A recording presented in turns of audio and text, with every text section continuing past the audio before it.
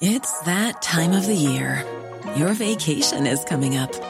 You can already hear the beach waves, feel the warm breeze, relax, and think about work. You really, really want it all to work out while you're away. Monday.com gives you and the team that peace of mind. When all work is on one platform and everyone's in sync, things just flow. Wherever you are, tap the banner to go to Monday.com.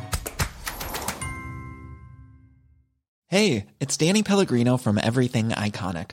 Ready to upgrade your style game without blowing your budget? Check out Quince. They've got all the good stuff, shirts and polos, activewear, and fine leather goods, all at 50 to 80% less than other high-end brands. And the best part? They're all about safe, ethical, and responsible manufacturing. Get that luxury vibe without the luxury price tag. Hit up quince.com/upgrade for free shipping and 365-day returns on your next order. That's quince.com/upgrade.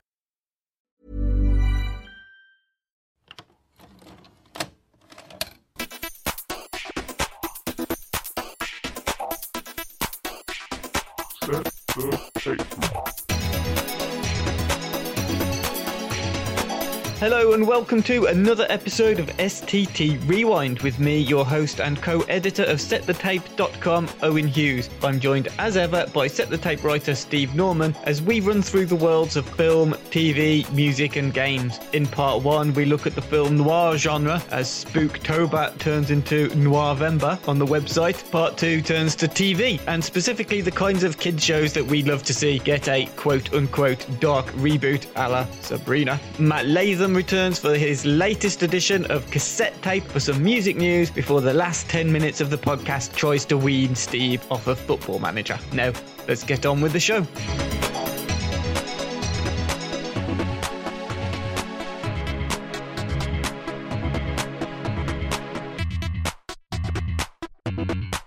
Kicking off the podcast this week with a new month and a new theme, Noirvember. It's a concept that my co-editor in crime, Tony, has come up with, and much like Spooktober, that saw us plucking out a range of horror movies in the build-up to Halloween. Although I was thinking the other day, actually, that it probably should have been Shocktober rather than Spooktober. I think that's got a more natural rhythm to it. But I'm sure Tony's got his reasons for choosing the name Spooktober. November will be similar, but obviously focusing on film noir instead of horror. The goes for classics of the genre. Got The Killers, Double Indemnity, all the way through to sort of postmodern and contemporary noir like Mulholland Drive, Fargo, that sort of thing. Now, Steve, film noir.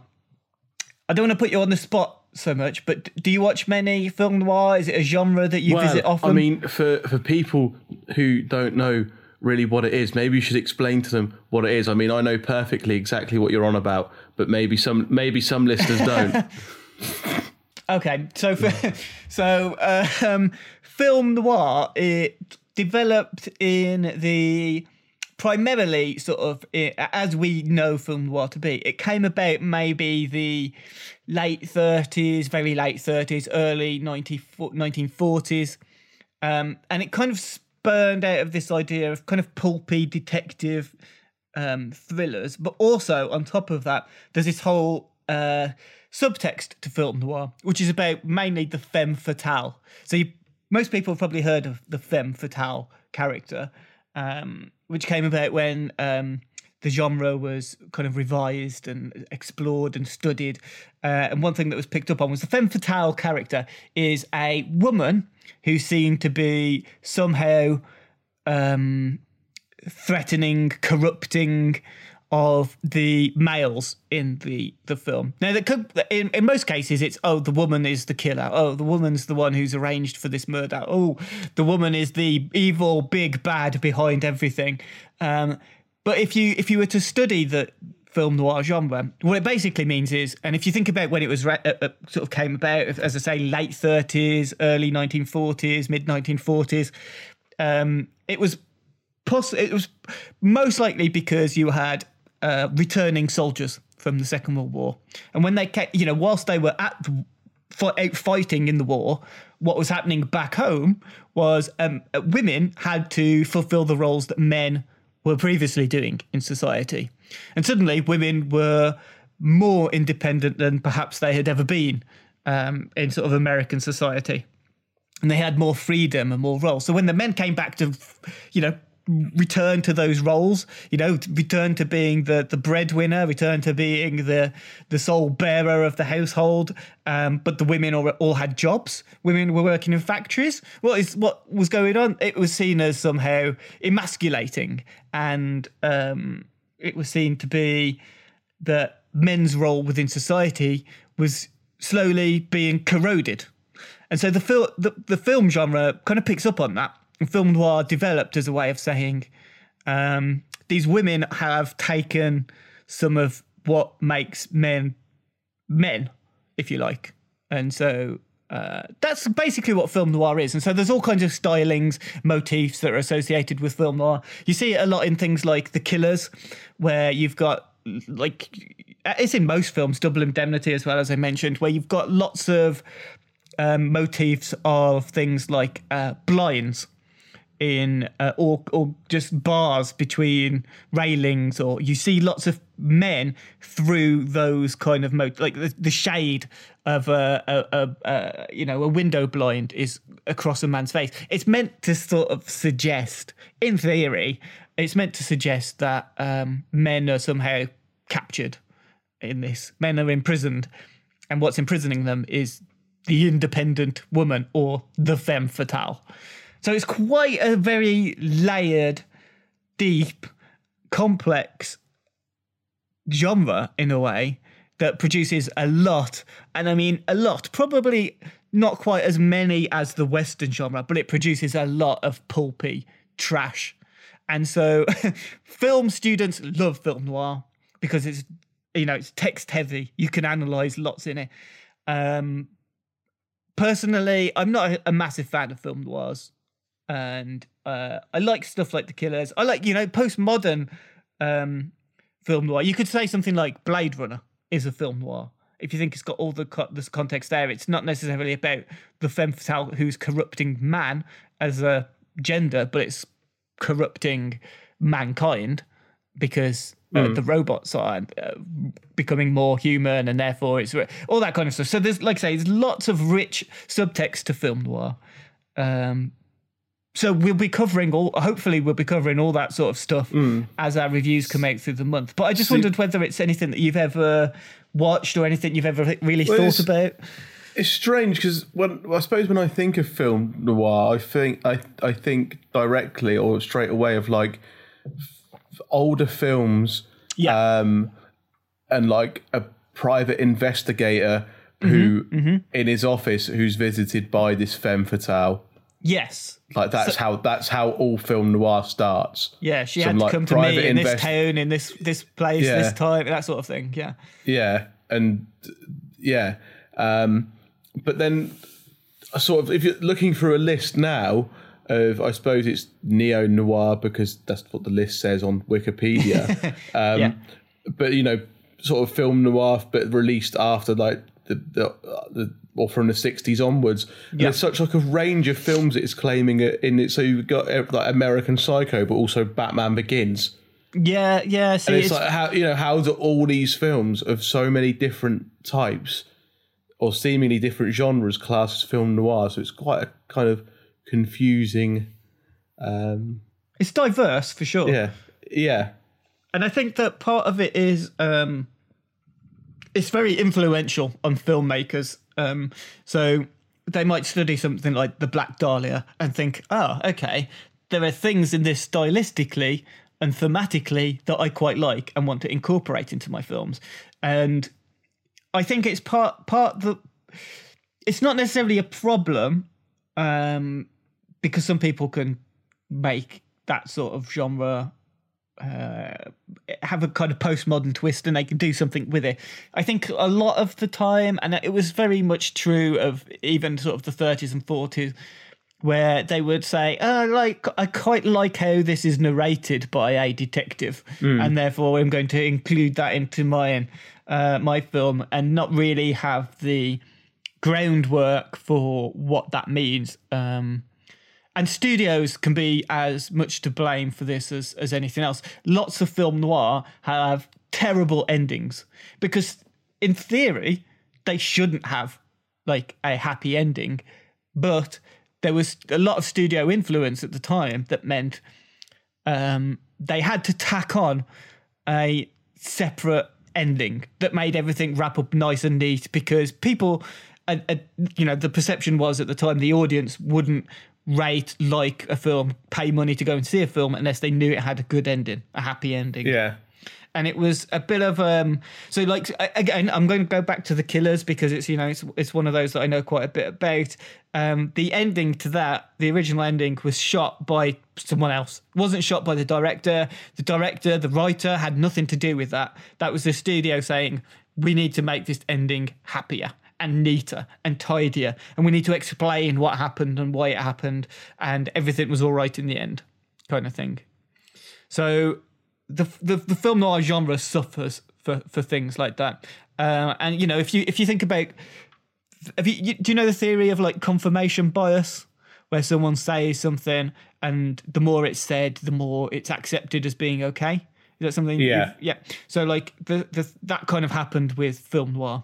Like the more it was done, the more it was accepted as this is how film noir should be. It should have a happy ending because that film I really like and I've taken a lot of influence has the happy. And then everyone becomes like that is the principal model. That is what we should follow. Whereas, I think possibly some film noir that I've seen could have stood to be a bit braver. Which is obviously much harder to do in 1940s America than perhaps it is to do in 2008 Batman films, but that's by the by, really. But I think you could say to me, what's your favourite film noir? And I could look at these lists and I could say, I could pick films from it, but I wouldn't pick them because until I read this list, I wouldn't have known they're film noir. Yeah, like I say, it's very broad now. And one of the things that I worry about with film noir is that much as, well, I say worry about, it's not like I'm up at night thinking about it, but one of the things that occurs to me is something like The Nice Guys, like Shane Black and Kiss Kiss Bang Bang, very heavily influenced by noir, but stylistically so, I think, as opposed to thematically. Something that they don't really, Shane Black's films don't really deal with the whole idea of men being emasculated in some way. And superseded by another gender. What Shane Black's films do sometimes is incorporate how women and men can be on the same level, and people of different ages can work together, people of different ethnicities, backgrounds, etc., which is a little bit noir, but it also is kind of the opposite. And so I think postmodern twists on the genre are fine, but I think when people think of film noir, it's very hard to think what actually is film noir, because like you've pointed out, there's so many different types of film that come under that, because they have the look of a film noir or the feel of a film noir.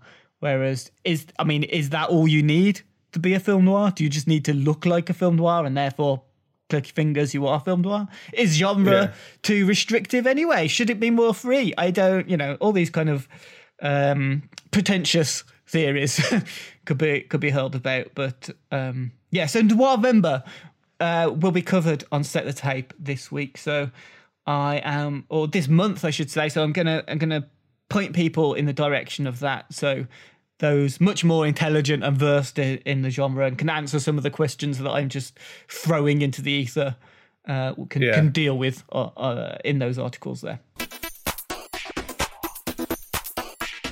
In part 2, we're going down a trip down memory lane.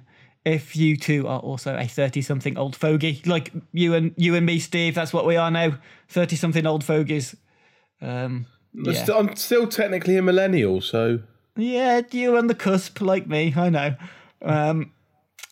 So, like us, though, Sabrina the Teenage Witch was part of it's part of my childhood. Was it part of your childhood? Did you watch Nickelodeon? Yes. Yep. Yeah.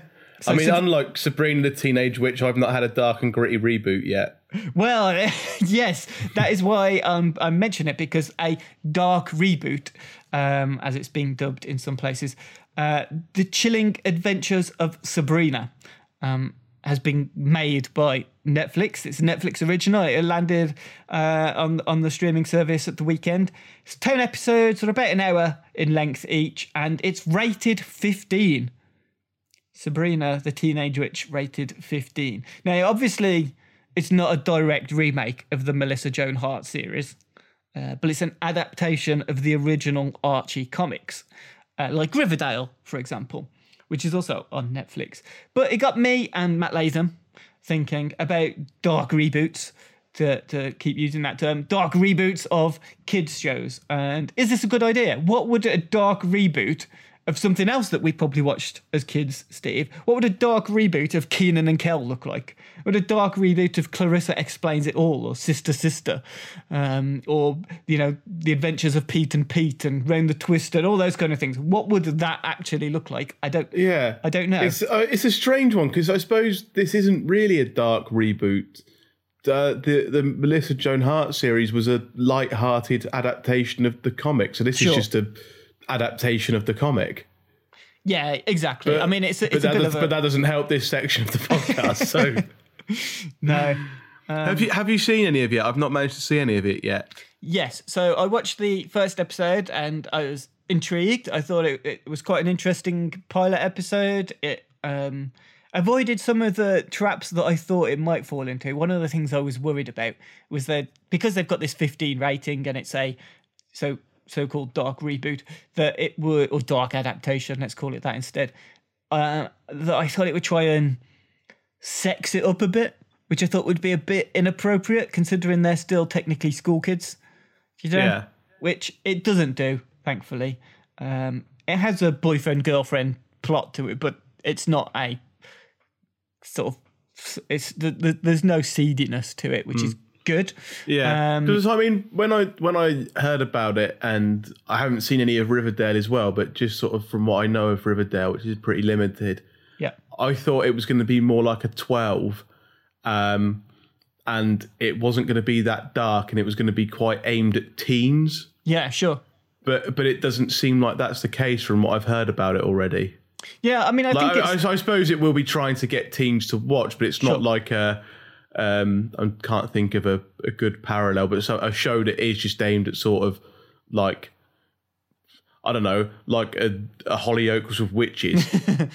Yeah, I mean, that's it. I mean, you think something like Charmed, maybe? I thought perhaps it'd be the similar sort of level as Charmed, or Supernatural, which Helen Balls is covering over on Set the Tape at the moment, the new series of that. I thought it'd be along that kind of line of maturity.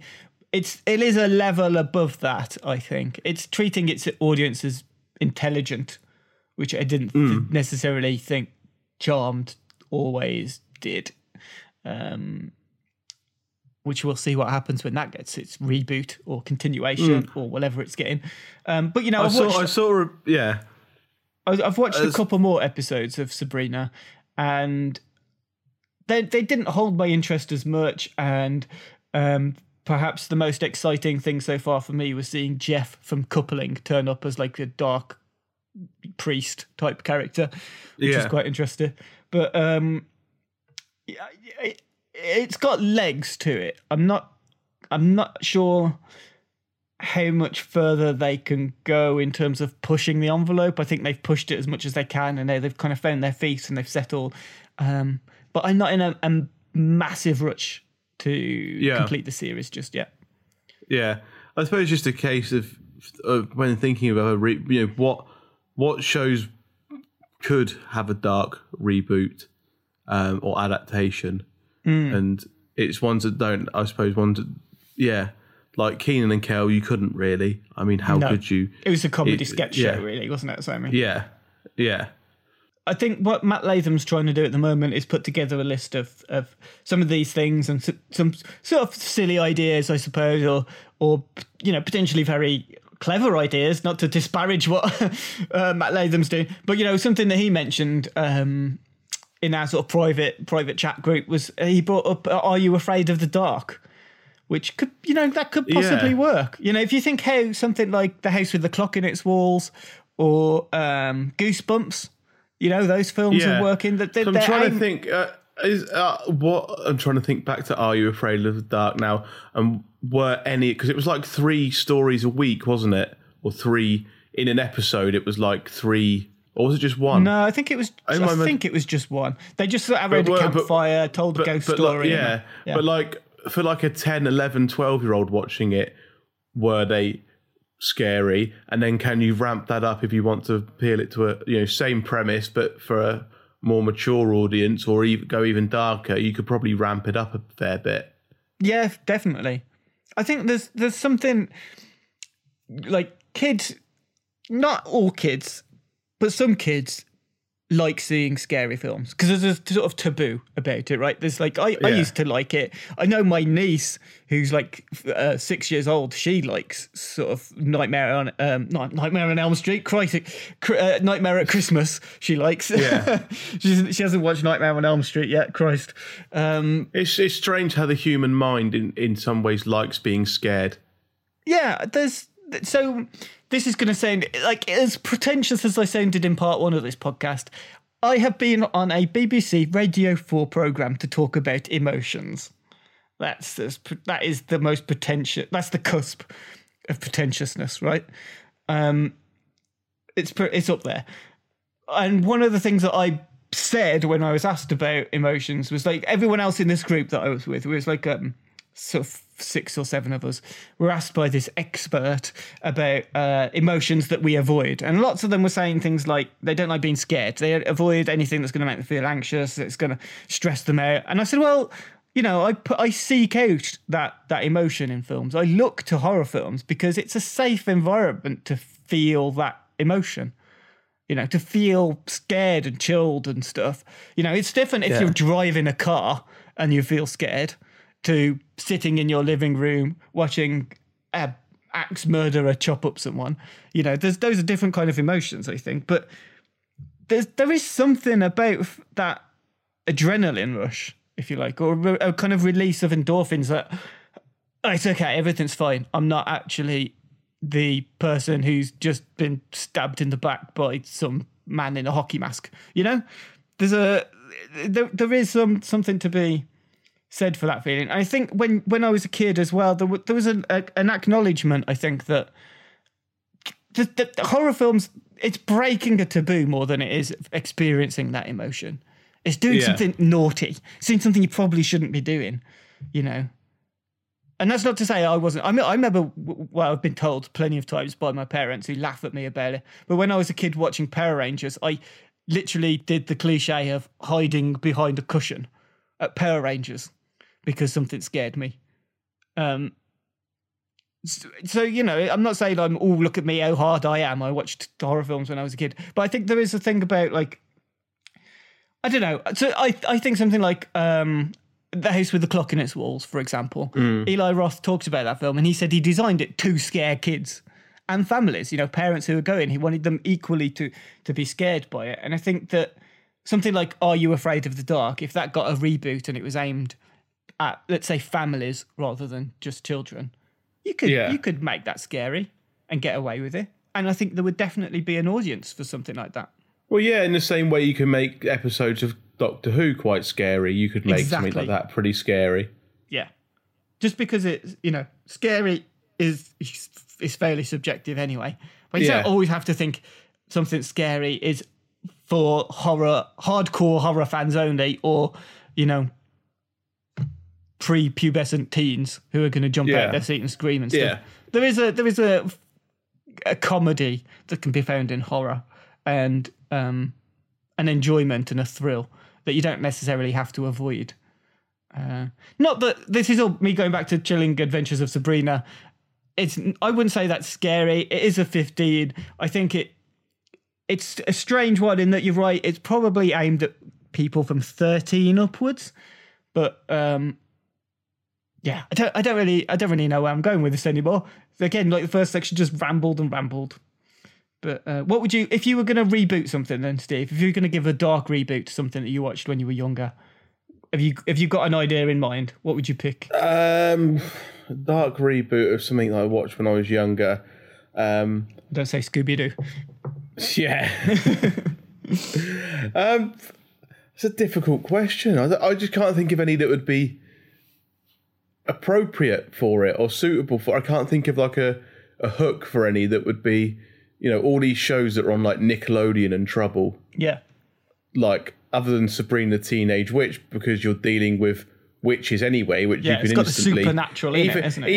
Even if there wasn't this Archie comic that was more dark than say the Melissa Joan Hart TV show, and you just had the Melissa Joan Hart TV show, you could quite easily think, well, let's just do a reboot of Sabrina the Teenage Witch, but we'll make it actually quite dark, really go into the occult side of things and the witchcraft side of things and all that side of it. And you could do that, but like the other stuff, it's like, well, what would, what can you get away with? You can't really make a dark, gritty reboot of Hang Time. Yeah. You could do, what about like some of the stuff that was on CBBC or CITV, like what was the one with the Queen's nose? With the 50p coin. Do you remember that one? No. Yes. Yeah, ish. Yeah, I remember. Yeah. And Aquila, was that the one? Aquila, the one with the two kids who had this sort of spaceship. I don't remember that one.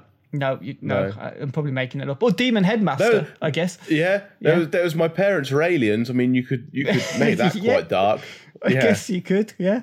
Yeah. See, we're coming up with all these ideas. What we shouldn't be doing is pitching them on a podcast that's free and open. We should be saving these, pitching them to some executives ourselves. Yes. But anyway, let's move on. So Matt Latham, who I mentioned, is putting together an article on this sort of thing that will have a bit more direction than perhaps what we've had in this section. But it is now time to hand over to Matt Latham for his cassette tape for some music news. When it comes to your finances, you think you've done it all. You've saved, you've researched, and you've invested all that you can. Now it's time to take those investments to the next level by using the brand behind every great investor, Yahoo Finance. As America's #1 finance destination, Yahoo Finance has everything you need, whether you're a seasoned trader or just dipping your toes into the market. Join the millions of investors who trust Yahoo Finance to guide them on their financial journey. For comprehensive financial news and analysis, visit yahoofinance.com, the #1 financial destination, yahoofinance.com. Planning for your next trip? Elevate your travel style with Quince. Quince has all the jet-setting essentials you'll want for your next getaway, like European linen, premium luggage options, buttery soft Italian leather bags, and so much more. And it's all priced at 50 to 80% less than similar brands. Plus, Quince only works with factories that use safe and ethical manufacturing practices. Pack your bags with high-quality essentials you'll be wearing for vacations to come with Quince. Go to quince.com/trip for free shipping and 365-day returns. There's never been a faster or easier way to start your weight loss journey than with PlushCare. PlushCare accepts most insurance plans and gives you online access to board-certified physicians who can prescribe FDA-approved weight loss medications like Wegovy and Zepbound for those who qualify. Take charge of your health and speak with a board-certified physician about a weight loss plan that's right for you. Get started today at plushcare.com/weight loss. That's plushcare.com/weight loss. plushcare.com/weight loss.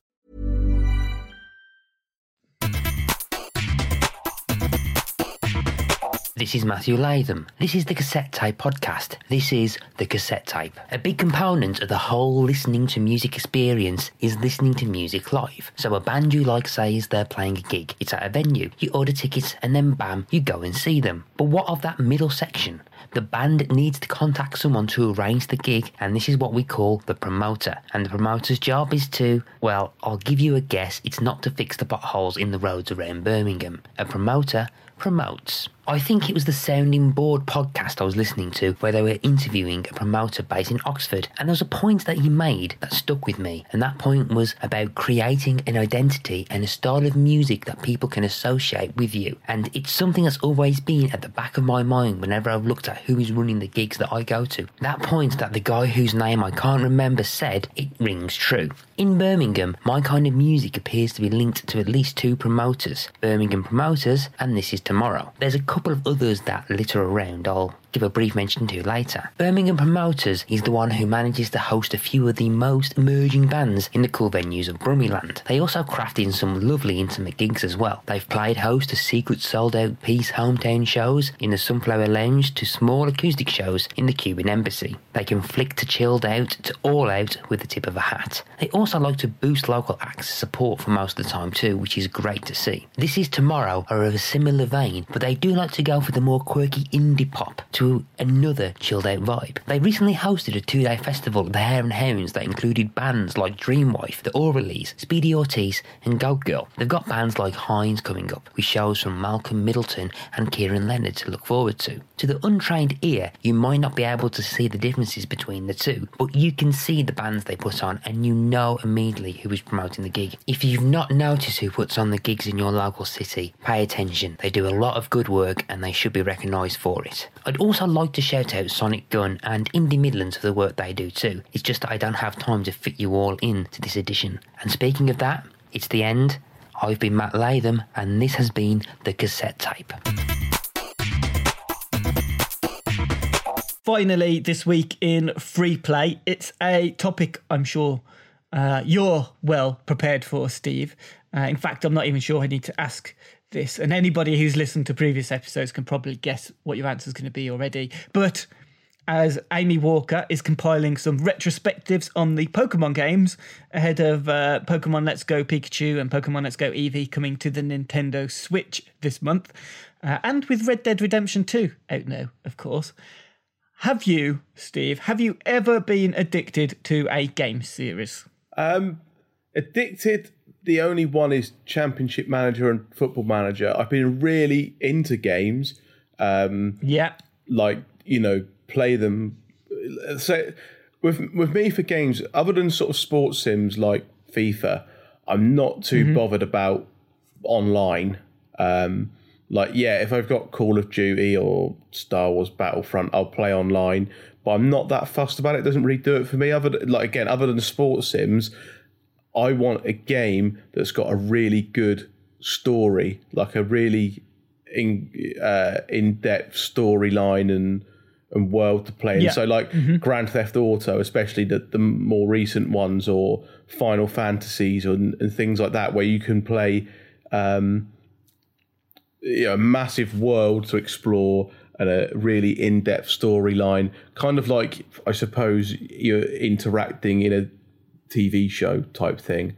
So the first Red Dead Redemption I loved, and I will pick up the second one. Haven't had a chance to just yet, but I will get the second one.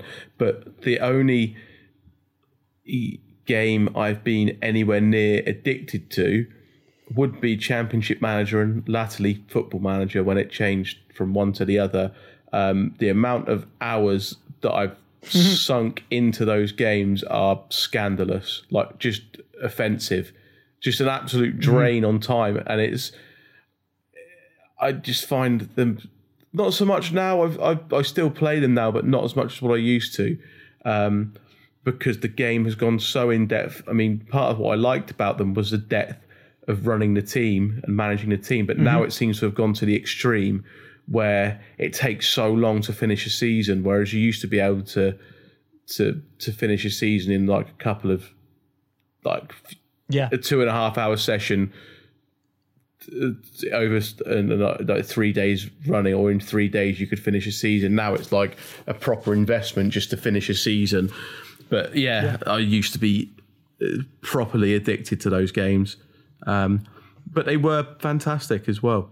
There's no end to the challenges that you can have on those games, I suppose, is what it is. Within football, you can challenge yourself to pretty much anything. You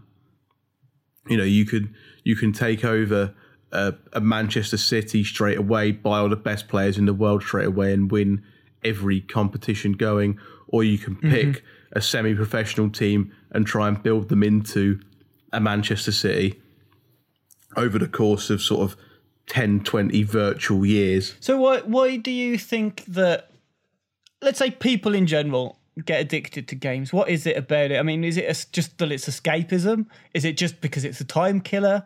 I mean, is it because the games are so good? I mean, what is it?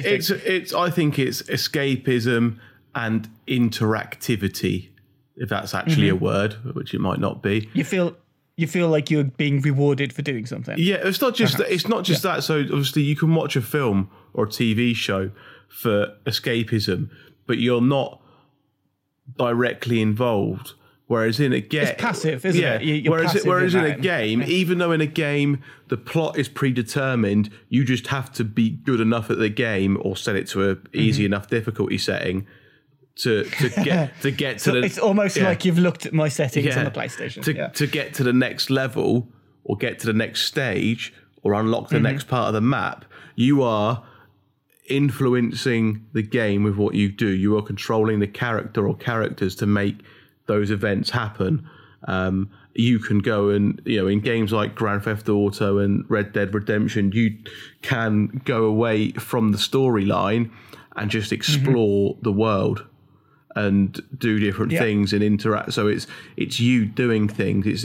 I think it's the escapism you get with a film or a TV show, but you being able to directly interact with it and influence it that makes them so popular, despite what I would say is the ridiculous price of them. Well, I mean, is it a ridiculous price? Because you think, if you boil it down, like if you're going to do, like, are you talking about Championship Manager? How much money did that cost you compared to how many hours you put into that? Does that lessen how the literal sort of money expense that's been placed on that? I think but I just think 50 quid for a computer game is a lot of money. It is a lot of money for what essentially it is. But people pay it, so maybe I'm wrong. I mean, I pay it, so maybe I'm wrong. I mean, I did I have bought Red Dead 2 and I haven't bought FIFA this year because FIFA, I just think I can't waste that much time again. And it is 50 quid. And, 50 quid is a lot of money. Let's not beat around the bush. It is a lot of money. I'm just saying, I think for value for money, I don't think is necessarily the issue. I just think, you're right, £50 is a lot of money to spend on something. And I hesitated over Red Dead 2 because I thought, can I spare 50 quid for that? But I do think that they are potentially value for money, particularly compared to other mediums of this kind of escapism that we're talking about. But I think people kind of get addicted to games because they do this thing where you every sort of on a macro level, you're rewarded for doing little things, and it feels good, doesn't it? I mean, yeah, it's why video game adaptations don't work. I was talking to someone at work about this today. Like in a game, if you're playing Tomb Raider and you manage to duck behind a boulder in time before you're attacked, and then you pop around the corner and you shoot someone and they're dead, and you first time, dead, headshot, brilliant. You feel great. You think, I've mastered this. I'm really good at being Lara Croft. Watching a Tomb Raider film and Lara Croft ducks behind a boulder and then sneaks out and shoots someone in the head, you think, this is a bit cliche. This is a bit tedious. You don't get that same sense of being rewarded for this. And I think that's partly why things like World of Warcraft become so addictive for people. Because if you've got a shitty life, or if you've got a life that, let's be honest, whose life is as exciting as being a warlock in a magical realm where you kill goblins and stuff, stuff like that. If that is your form of escapism and that is where you feel good and you build your community of friends, of people, and let's include things like Call of Duty and all these time sappers. There is something in that, I think, where that I can understand why people are addicted to it. Because we're talking about Red Dead 2 again. I wasted far too much time playing poker. I could play poker anytime, but because it's there and it's in the game and you get a bit of money for it and you're rewarded for it and you think, yeah, this is quite good. I'm quite good at this. It's just the game. You're being gamed by the game. Yeah. But, so, yeah. Video games.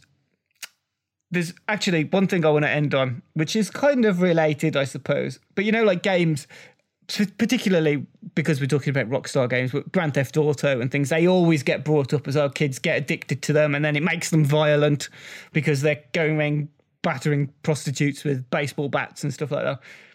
In the game, I did that before I bought Grand Theft Auto. Yeah, so I was going to say, I mean, who influenced who? Chicken and egg scenario, right? Yeah. I mean, I've got road rage before I play a computer game. So yeah.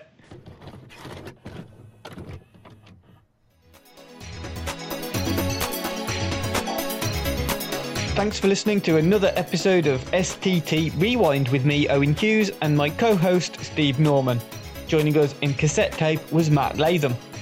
If you enjoyed the show, please like and subscribe to the podcast in all the usual places, iTunes especially, and please give us a review. We'll be back with another episode in a fortnight's time, but until then, you can check out all of our daily articles at settthetape.com, including our Noirvember series, which kicked off this week with a recap of Vertigo by Dave Bond, as well as a look back on the most addictive games of all, the Pokemon series by Amy Walker. Thanks for listening, and see you soon.